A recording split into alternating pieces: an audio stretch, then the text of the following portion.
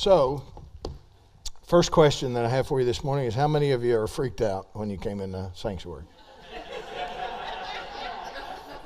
Yes. Yes.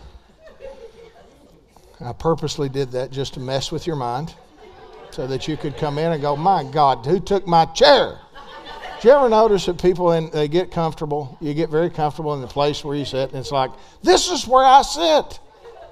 This is my chair. Well, how dare you mess with my seat? And because some of you right now, you're like pining away, wanting to be like somewhere in between here or in the back there.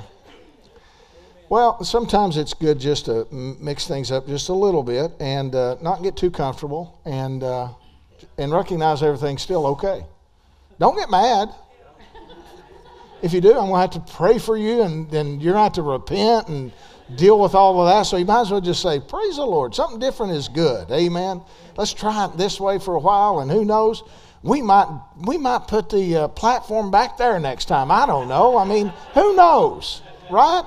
So just enjoy. If you have your Bibles, go ahead and open them, please, this morning to the book of 1 Timothy, and we'll get started there here in just a moment. I want to ask you another question.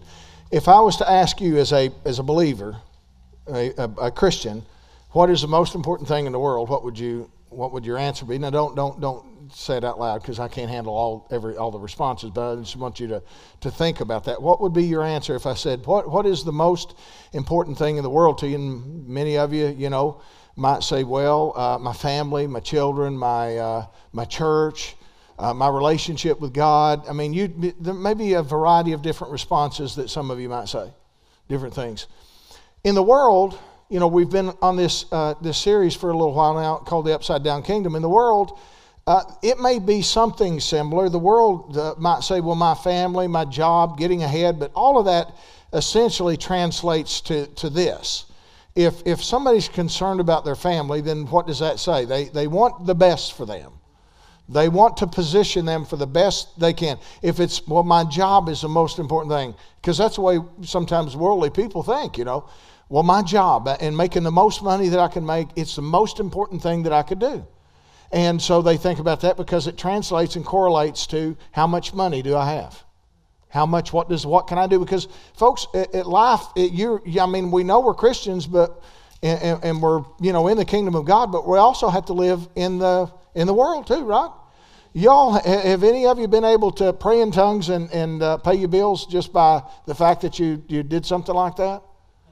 Have you been able to just kind of just pray and say, Lord, take it away? I teased one time before and said, sometimes when we pray over meals, we might be eating something that we don't know, or we think we know is not particularly great for us, but somehow or another we think that, Lord, take away all the bad stuff out of it. If you know it's got bad stuff in it, you might be kind of on your own on that one. It's like, I want what I want. Now, Lord, you do your part, I'll do my part. I get what I want, and you take the rest of it away. Well, it's kind of like that sometimes. We want what we want. And in the world, that is a worldly way that we consider and think about things. But in the kingdom of God, it's different. We think about things and should think about things just a little bit differently. I want to start here in 1 Timothy chapter 6. Very familiar verse. We've looked at many times throughout the almost 17 years now. 1 Timothy chapter 6, verse 10, he says, "For the love of money is the root of all evil, which while some coveted after, they've erred from the faith and pierced themselves through with many sorrows." It's a very misunderstood passage of Scripture, because many people think that because I've heard them quote it before, they'll say things like, well, money's the root of all evil. Money's the root of all evil. And let me stop you right there. Money is not the root of all evil. You have to have money. You have to. You need it. You try to live. Try to get transportation without money. Try to have a place to live without money. Try to eat without money. You are in the world, and it requires being a part of that in that sense. Okay, but it's the love of money.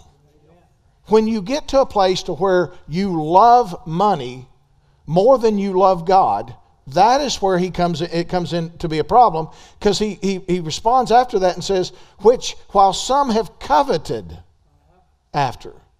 In other words, it's the thing that drives them. They're just, that's the only thing they think about.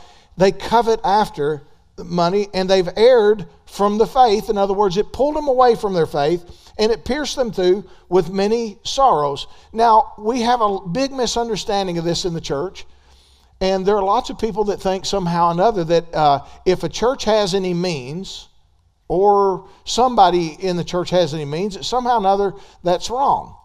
And folks, that's why that we have churches disintegrating all across the world. That's why we have churches that are falling apart, because they don't have an understanding about the importance of this. Now, it ain't everything, but I'm going to share some things I know is going to help you. Don't give up on me just yet. Okay? Don't say, well, he's just trying to, talk to him about me. He wants my money. We've already received the offering. I'm not receiving a second offering. Although we could, maybe. No, we're not receiving a second offering, so just relax. I want to encourage you on some things, but I believe that when you see where I'm going, I believe you'll understand what I want to get across to you. So there's a lot of churches that have a misunderstanding about this. I remember one time Doug Jones, some of you remember Brother Doug came down from Rhema in Oklahoma. He's been here a couple of times, preached for us. And so Doug was talking to me one time, and he said that he's like the liaison for Rhema to all the pastors that have graduated from Rhema Bible School, and so he's their connector. When they have things that he tries to stay in contact with them, encourage them, and give them direction, all these kind of things. So he said, I have looked at pastors in the face that have come and sat in front of me, and he said, literally grown men, 58, 62 years old, and cry because their churches are falling apart and they can't afford to pay their pastor. And so they're having to literally, he said, this one guy, he says, I have no skills. None. I'm going to have to go to work at McDonald's, and not that there's anything wrong with working at McDonald's, but obviously we know that's a lower end of the scale. And he said, I have no skills. I don't know nothing else to do. And the church is falling apart because it can't afford anything. And that mindset has crept into Christianity that somehow or another you're not supposed to have anything. Well, folks, it's hard to make an impact when you don't have the ability or the resources to do that with. So this is why that we believe in prosperity. We want people to be blessed. I want you to be so blessed that your life is, you have everything that you need, and you are in a position to help other people. When you're positioned with the abundance that I believe God wants you to have, in fact about it, let me just say this. Let me jump over. In Deuteronomy chapter 8, verse 18, he says, but you shall remember the Lord your God. It is He, talking about the Lord, that gives you power to get wealth. Why? So that He may establish His covenant, which was sworn unto your fathers as it is this day. So in other words, He says the purpose in me blessing you and prospering you so that you can be in a position to fulfill the covenant. Amen. To be able to get the Word of God out. It's important. Okay? So we want to look at this, but that tells me this. In Romans chapter 10, verse 13, he says, whoever calls on the name of the Lord will be saved. We believe that, right? That's a scripture we use a lot, right? Whosoever calls on the name of the Lord shall be saved. But watch this. How then shall they call on Him in whom they've not believed? And how shall they believe in Him and whom they've not heard? And how shall they hear without a preacher? Right. So that tells me preaching is a really important thing. Amen. Well, but people can hear preachers on TV. Do you think they just slot them airtime for nothing?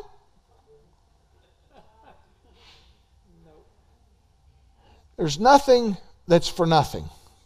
And let me even just say this. I didn't really plan to say this, but I'm going to anyway. When we refuse to be a part of something in the way of means of giving into something, you show true value in the things that you support. You show it's a value to you. And Mark Hankins was here several years ago, and he said something that I never forgot. He said, show me your checkbook, your register of your checkbook, and I'll show you what's important to you. If we look and see where your money is going, we'll see what's the most important things to you. We'll be able to ascertain that. I'm not against you know, having good things, nice things, and it's all good. But you also need to understand that all of this is important as well. If preaching the gospel is necessary, then financing preaching the gospel is necessary. Otherwise, how are we going to do it? Now, but that's not really my message. I just need to lay some of this down just to get to where I really want to be. So just be patient with me, okay? So in the upside down kingdom, it says this. In order to receive, what do you have to do? That is weird. That's what Pastor Jason said. I'm just quoting him. If you got a problem with it, see him after the service. That is weird. It is. In order to receive, I have to give. It doesn't feel right. In the world, the world would tell you in order to have anything, you can't give much away because after all, you need it. Right? That's what the world says. But in the kingdom of God, which is upside down from the world, the kingdom of God says, in order to receive, you have to give. Now, there's a significance to that in just a minute. So just let me lay a little bit of groundwork here. Galatians 6:7 says, be not deceived, God's not mocked, for whatever a man sows, that's what he reaps. He's saying whatever somebody is willing to sow into something is what they can expect to get back. Proverbs 11:24 in the Amplified Bible says, there are those who generously scatter abroad, and yet they increase more. That's upside down. You generously scatter, but yet you get more. And there are those who withhold more than is fitting or what is justly due, but it results only in want. So it's like that's upside down. That's not what the world's going to tell you, but that's what God tells us. Let me look over at Luke chapter 16, and I want to share this with you.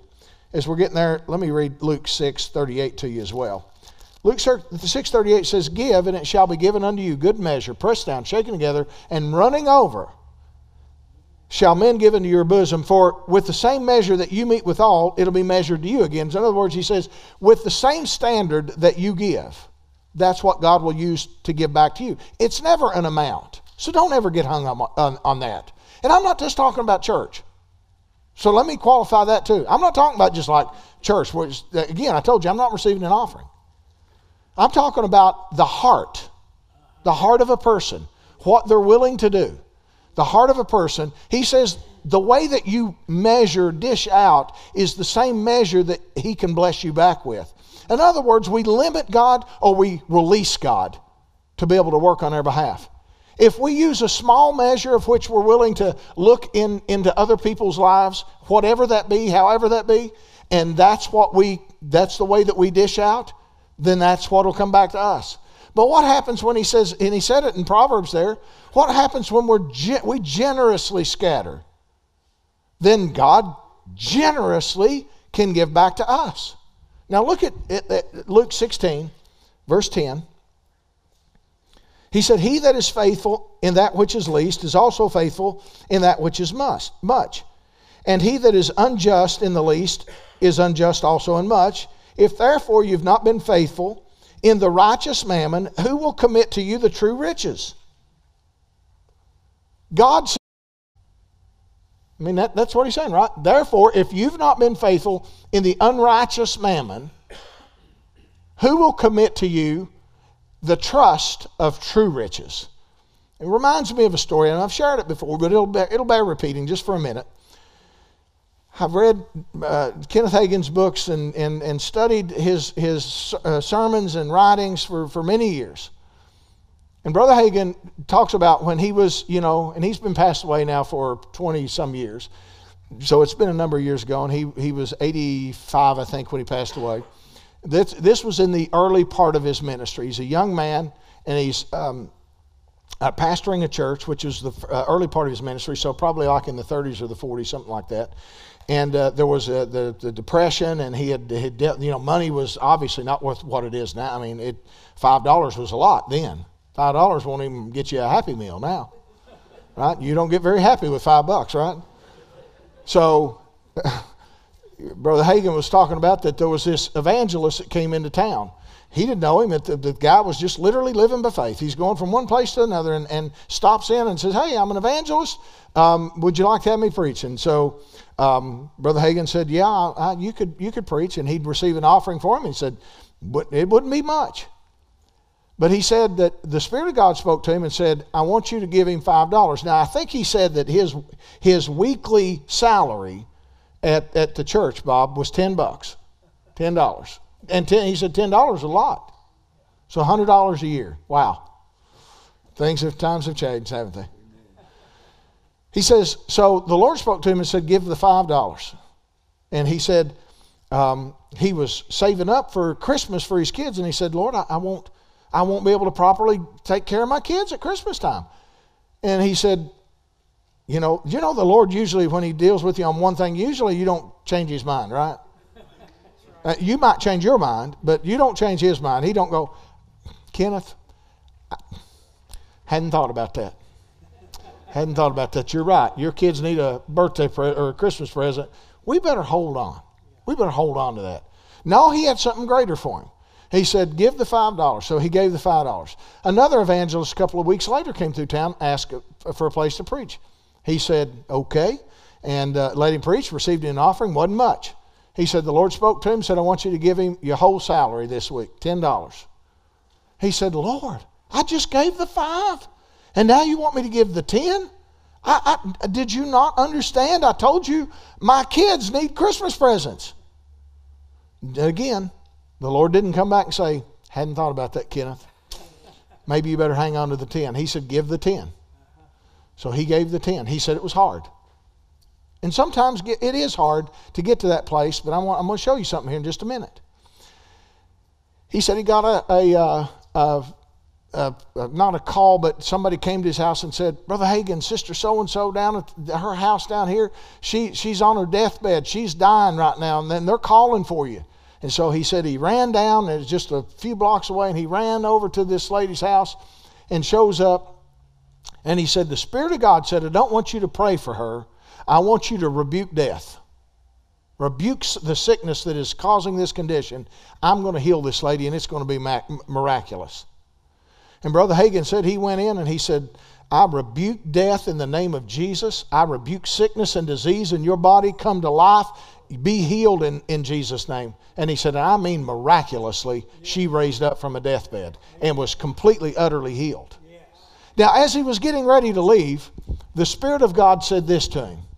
He said, now you do realize that if you had not been faithful with the $5 and the $10, I could not have used you in this sense now. He that is faithful in that which is least is faithful also that in that which is much.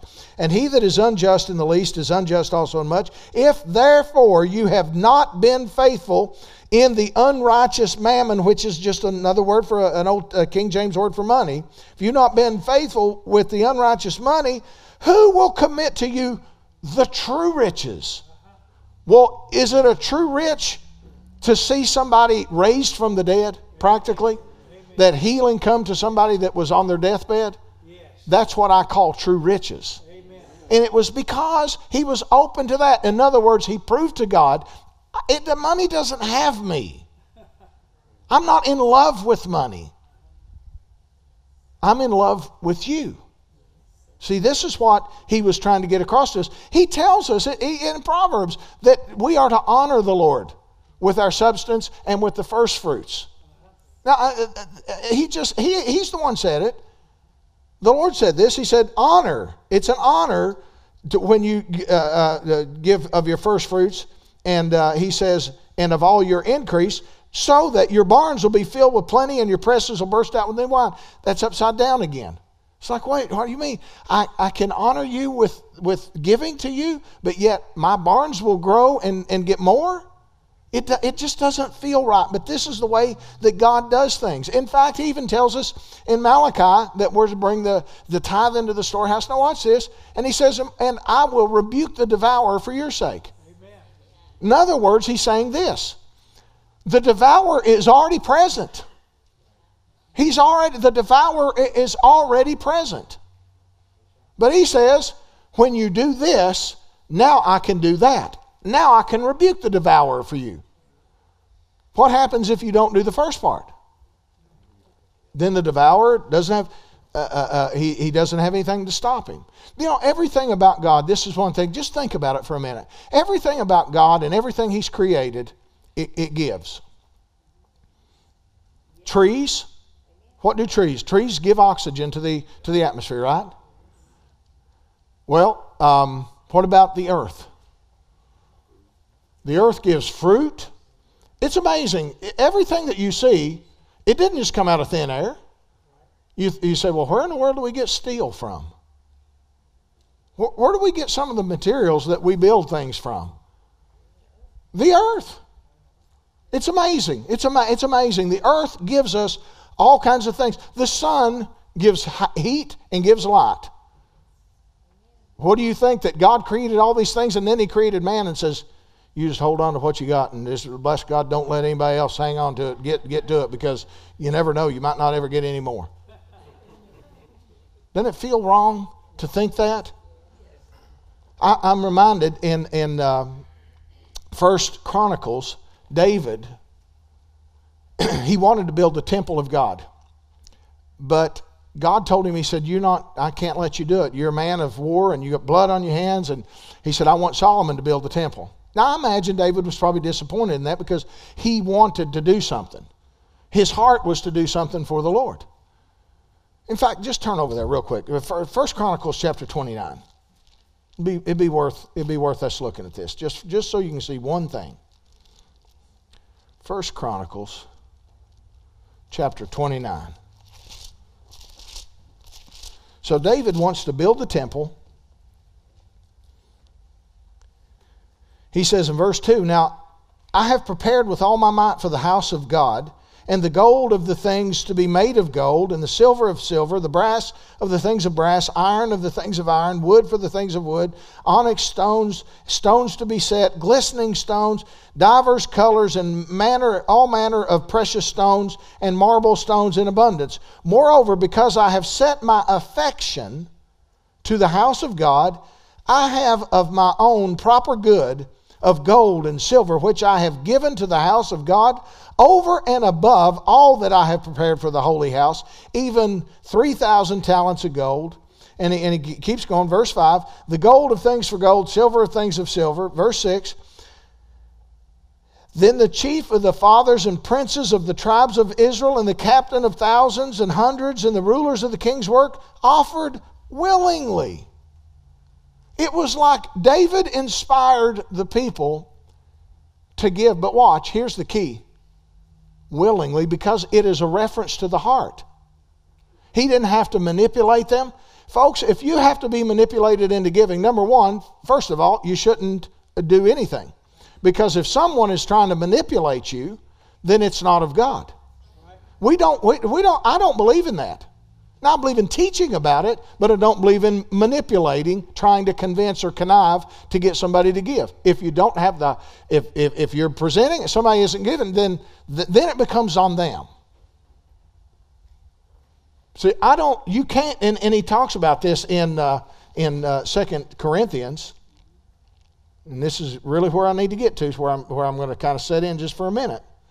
Let me get over to 2 Corinthians. So David says, if I can't build the house, if you won't let me build it, he's almost like, I won't be denied. If you won't let me build it, I'll tell you what I will do. I'll just fund it. I'll just do what I can do. And then as he's doing this, the people begin to watch him and they start getting inspired and they go, look at this guy. This is the thing that really matters to David. This is to David the most important thing. And building the house of God, the temple of God, was just a representation, just like, a place to where people could come in and worship God. A place, it was different then than it is now, but it's still, the similarity is a place to where you could come. David saw it as very important. For you to have a place to be able to come and worship God and freely be able to receive from the Spirit of God is an important thing. So watch this. 2 Corinthians chapter 9, he that sows sparingly reaps sparingly, he that sows bountifully reaps bountifully, every man according as he purposes in his heart, so let him give. Now watch, not grudgingly or of necessity, for God loves a cheerful giver. So I would say it like this. If someone can't give cheerfully, you don't give anyway. If you can't give cheerfully, you're not giving anyway. You might put it in the bucket, or you might give it to somebody out of obligation or appeasement or something like that, but it's not really giving, because now it's coercion or it's pressure. So if you can't give willingly and have a cheerfully, see, the Bible tells us in Isaiah chapter 1 verse 19, if you be willing and obedient, you'll eat the good of the land. Now watch, he didn't just say obedient. It wasn't enough just to do it. It was about willingness, represents about the heart. See, it's the same thing as cheerful. Cheerful says willing. If you're cheerful about doing something, it means you're willing to do it. If you're griping and complaining, I tell you what, taking up another offering again, I can't believe this. Or that person thinks that, I'm going to help them. I ain't going to do that. Let them go do this. Let them go do that. Well, I guess I can give them $10. Hang on to it, because you ain't giving it anyway. It's not giving. It's pressure, and it's the wrong motive. It's the wrong heart. Now watch. I'm getting ready to really show you what I want you to see. Turn over to 1 Corinthians. In Matthew chapter 5, a very familiar passage here, the Lord begins to teach us about some things that we need to hear from time to time. We need to be reminded. Matthew chapter 5, verse 43, he says, you've heard that it has been said that you'll love your neighbor and hate your enemy. But I say unto you, love your enemies, bless them that curse you, do good to them that hate you, and pray for them which despitefully use you and persecute you. Now the Lord is telling us how to conduct our lives when it comes to dealing with other people, right? But what I want you to see is this. It's when he tells you what to do to your enemy, how to treat them as your neighbor, he gives two specific things that we're supposed to do. Bless them and what? Pray for them.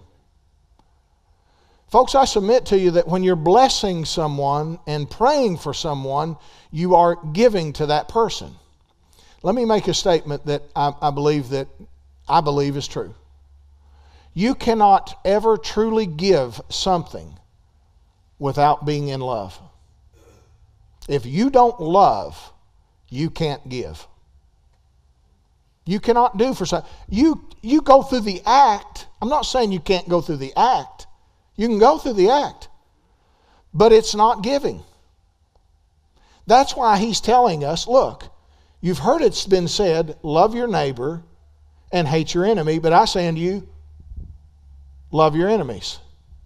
And the way that you get to present that love is doing something in giving something. You get to give blessing and you give prayers. But if you don't love somebody, I'm not saying some people are harder, you know what I'm talking about, to like, you're maybe not going to be your best buddies or something like that, but you have to come at it from a heart of love. If you're sitting there going, Lord, they don't really deserve it, and I don't really like them, but I guess you said pray for them, and I guess I'll pray for them, Lord, but they don't really deserve. It's hard to pray for somebody that you don't care about. It's hard to do that. You have to get your heart positioned to where you say, wait just a minute, they might be wrong, it might not be right, but you know what? I'm going to love them anyway. And Lord, I pray that you just help them because they need your help. I speak a blessing over them, Lord. Help me to be a blessing to some. You ever just do something for somebody that didn't care much for you, and you do something really, really kind and outreach to them? It is really hard for them sometimes because they're like, what? Why would you do that for me? Why would you help me? We don't really have a relationship. We don't really do anything, you don't particularly like me. And then you go out and you do something for somebody. It's hard. There's no defense against it. How can they defend that? They can say, well, I don't want you praying for me. You can't stop me praying for you. How can you stop me from praying for you? Well, don't you pray for me. You don't get to tell me not to pray for you. I pray for you when I want to pray for you. This is the real heart that has to be behind giving, is love. If we don't have a heart of love when we're dealing with people or an institution, let me say this. And again, we're not receiving an offering, so don't. And I'm not trying to prime you for next week. I'm just trying to talk to you. If you don't see the value of the place that you call home in church, if you don't see the value, you won't feel much about wanting to support it. But see, when you see the value, that's where it really kicks in, is when you see the value of what's going on and what's being done, that's what you want to support. If you don't see the value in someone, then you won't do much for them. You have to see the value and recognize. But what's this? God said in John chapter 3, verse 16, y'all ever heard of that verse before? For God so loved the world that He gave His only begotten Son, that who would ever believe, that they wouldn't perish and have everlasting life? Well, God looked at us and He was like, just like it was perfect. The song was perfect, right? I didn't know that actually till last night or this morning. I already had all this pretty well done. And the Lord says, if you could imagine the stars in the sky and the grains of the sand, the depth of how innumerable that really is. Y'all ever go to the beach and just go 1, 2, 3? You're going to be there a while, right? You be there all day, just a hand, with just a little bit in your hand. You be there all day. But then look across that beach and every other beach in the world. And He says, that's how much I love you. That's the degree, and watch, that's why I was willing to give to you. Is because I love you. And so I want to give something to you. I want to give you, in His case it was, I want to give eternal life to you. And I'm telling you, if you really want to get your giving fixed, what you do is you get your heart fixed. To the place to where you go, I'm going to be a man or a woman of love. I'm going to be a man or a woman that I'm willing to do what the Lord tells me to do. I'm just going to be willing to do it. I am not going to have to be coerced, manipulated. I'm not going to have to be talked into something. When the Lord speaks, I'm going to do it. And this is a process for many, for most, including me. The Lord has asked me to do some things, and generally speaking, just being honest, sometimes my first reaction is, I don't think so.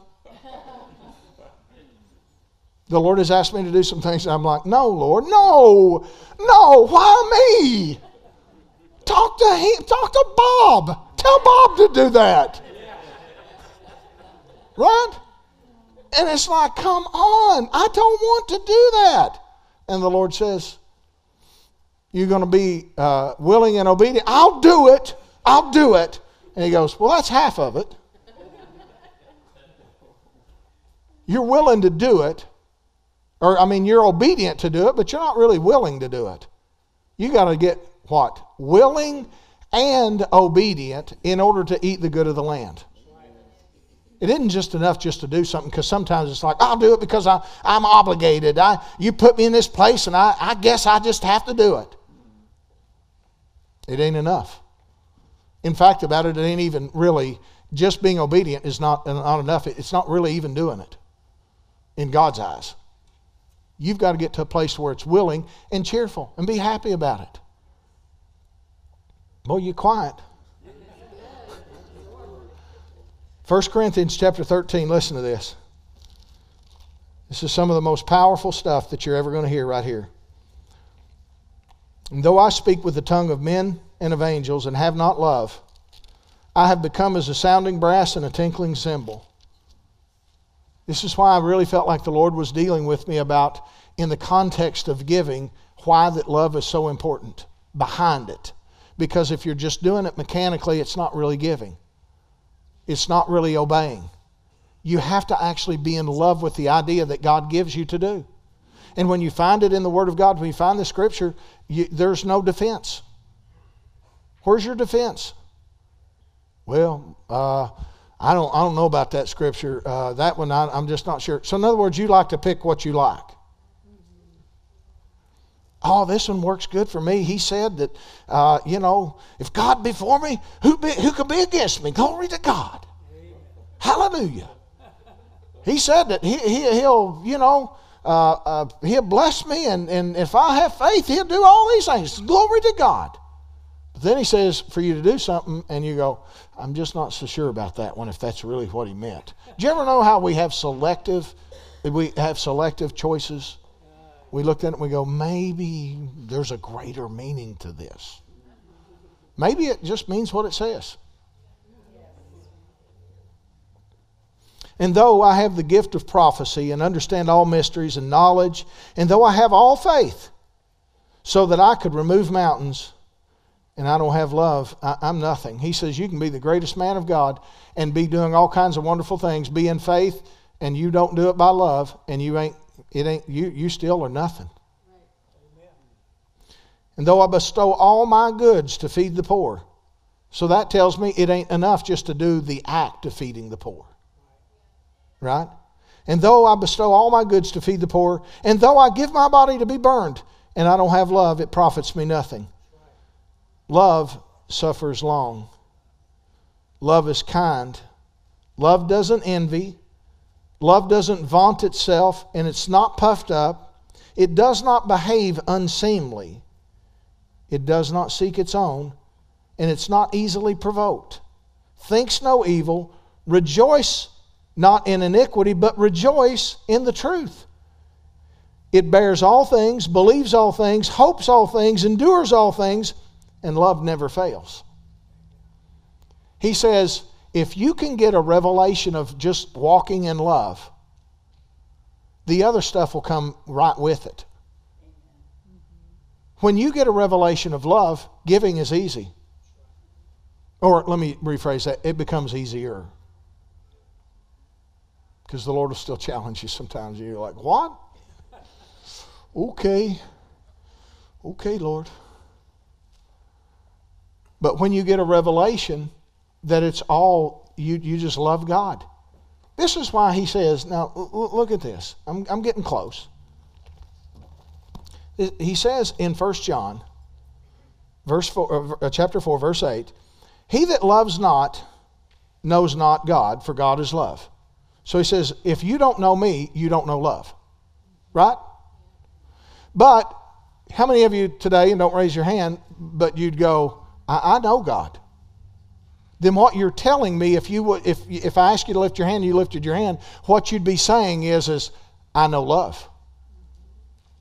If I know God, then I know love. If I don't know God, I don't know what love looks like.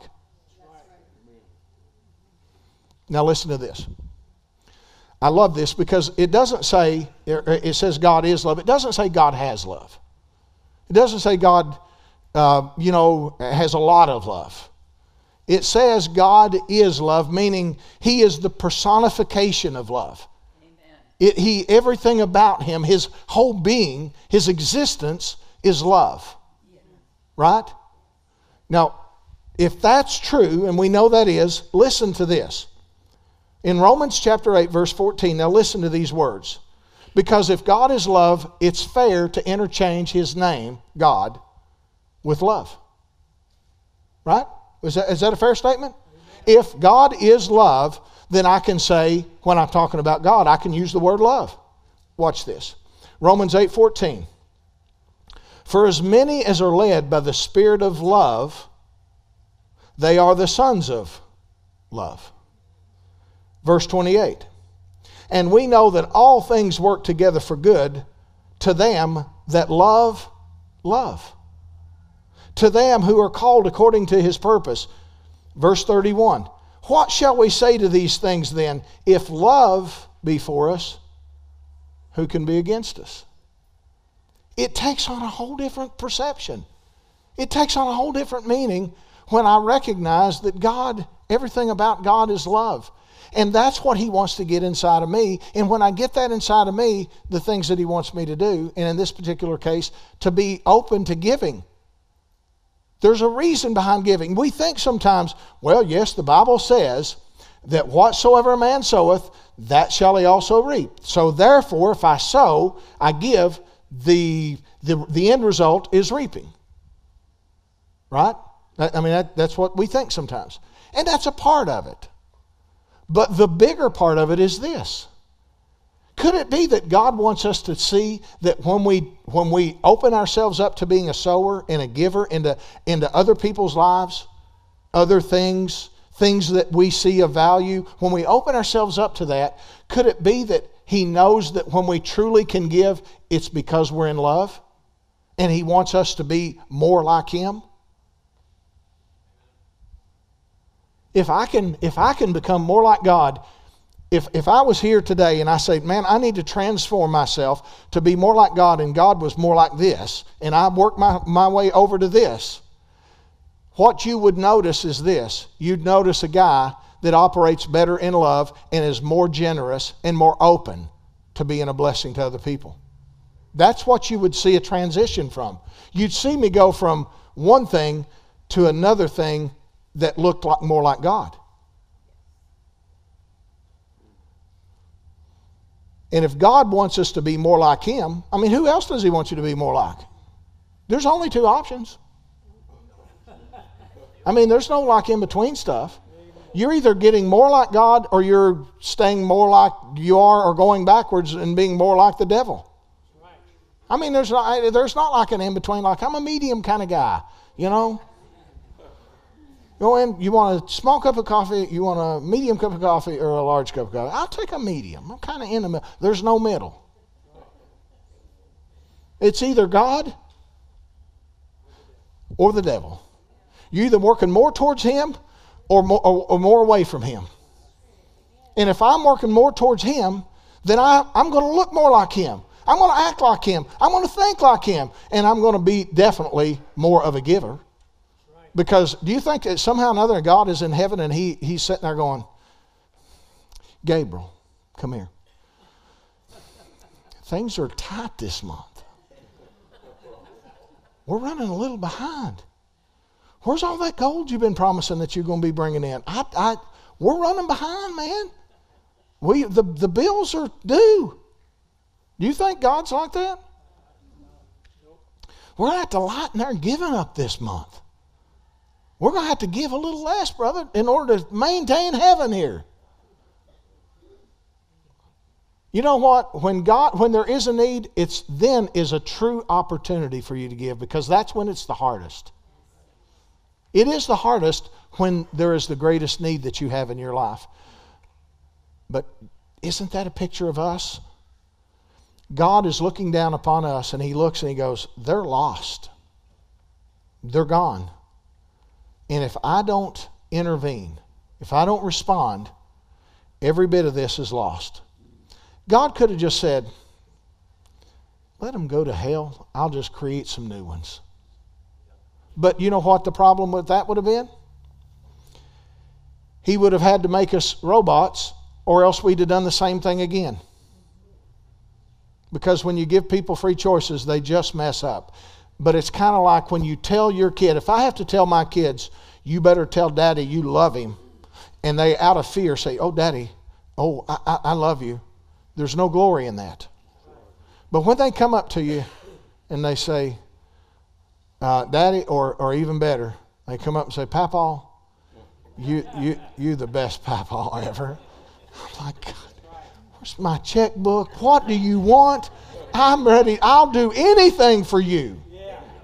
And that's the way it is with God. It's like God just wants you to make Him first by your own choice. And you go to the Lord and you say, Lord, I love you so much. What do you want me to do? Be careful, because He will respond. I told you the story one time before. I had got some golf clubs that I'd want, and I said, Lord, you blessed me so much. What do you want me to do? I'm so blessed. What do you want me to do? And He said, give them away. What? Give them away.